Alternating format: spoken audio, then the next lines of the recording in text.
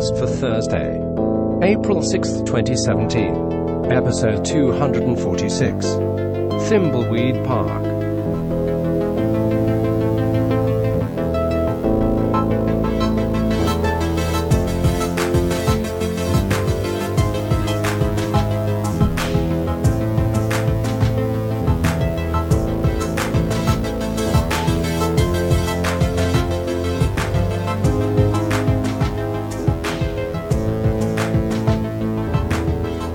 Hello there, Eric here. How are you all today? I hope you are all doing well and feeling fine. I am good. When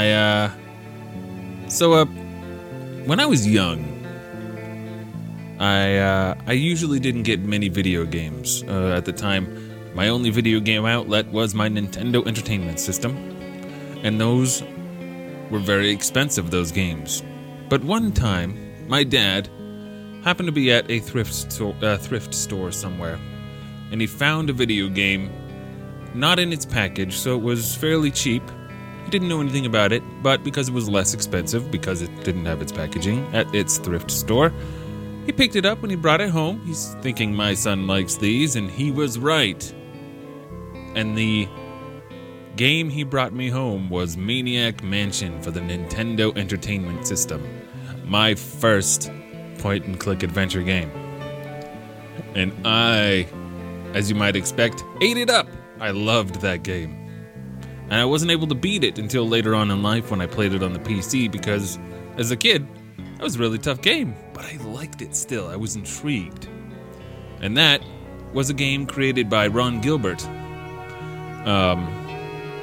who kind of created the genre, really, of point-and-click adventure games. And in turn, it pretty much started my love of those types of games. Well, he just came out with a new game, and it's called Thimbleweed Park, and there is a lot of stuff to like about this game. And not only because it's a point-and-click adventure game, because honestly, as much as the genre kind of died down a bit in the 2000s and late 90s, it never really died. It's kind of really in full force these days. And there has also been no shortage of what you might say classic style, retro, point-and-click adventure games with varying degrees of quality.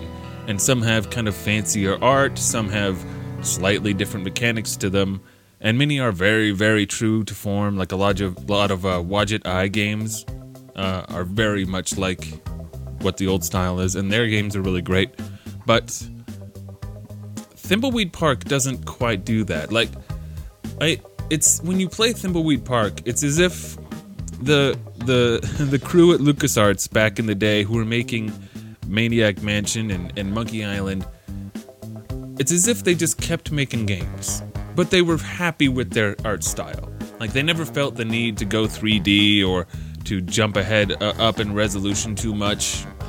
It's like as if they just kept making games throughout the years and are continuing to still make games with kind of pretty much the same mechanics and maybe a little bit fancier on the visuals, but more or less, it's the same kind of game with new stories.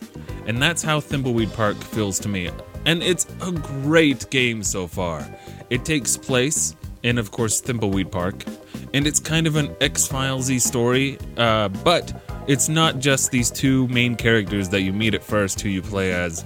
You play as 5 different characters, and they are all just delightful. My favorite, I think, so far is this character named Dolores. And I just connect with her because she's such a nerd. She's she's a lot like I was and am. She's got bookshelves full of nerdy books, and she's got her computer, and she dreams about working at a video game company one day. And she's just, I don't know. She's she's very, very fun. And the clown, there's this clown, a terribly foul-mouthed clown, that at first I thought, oh, this guy might be a little bit abrasive. But turns out he's actually hilarious.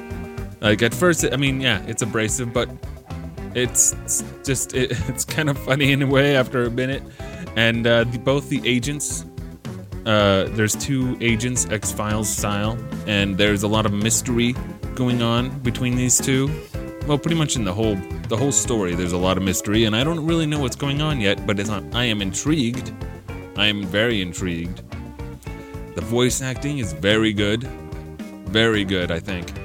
I'm just having fun. And you know what else? Is because it is I think they definitely knew who was going to play this game, because there are so many little references and in-jokes, mostly about Maniac Mansion and kind of Monkey Island games, and about old LucasArts style adventure games and that era of adventure games. There are so many little references for people who played those games, like myself, to get little...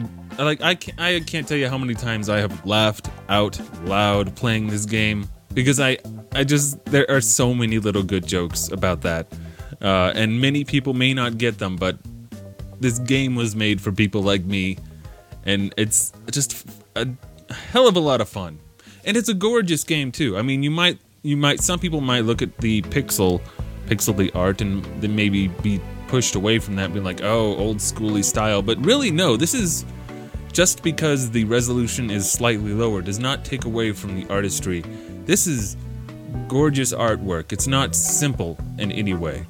A lot of work clearly has been put into all of the art in this game. And there are, little bits of effects, like swayingly using little firefly things, but it's all subtle.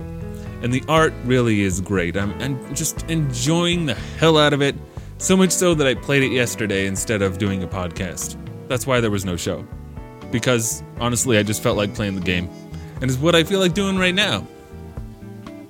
And it's what you're hearing right now, this soundtrack. Yeah. I got playing in the background here. I can't say enough. It's a good game. And it's cheap. It's like $20, so go get it. Anyway, as soon as I'm done and I upload this, I'm going to go play it again, because I want to know what happened in Thimbleweed Park. And I hope you all have a lovely day. And I'll talk to you all tomorrow. All right, bye-bye.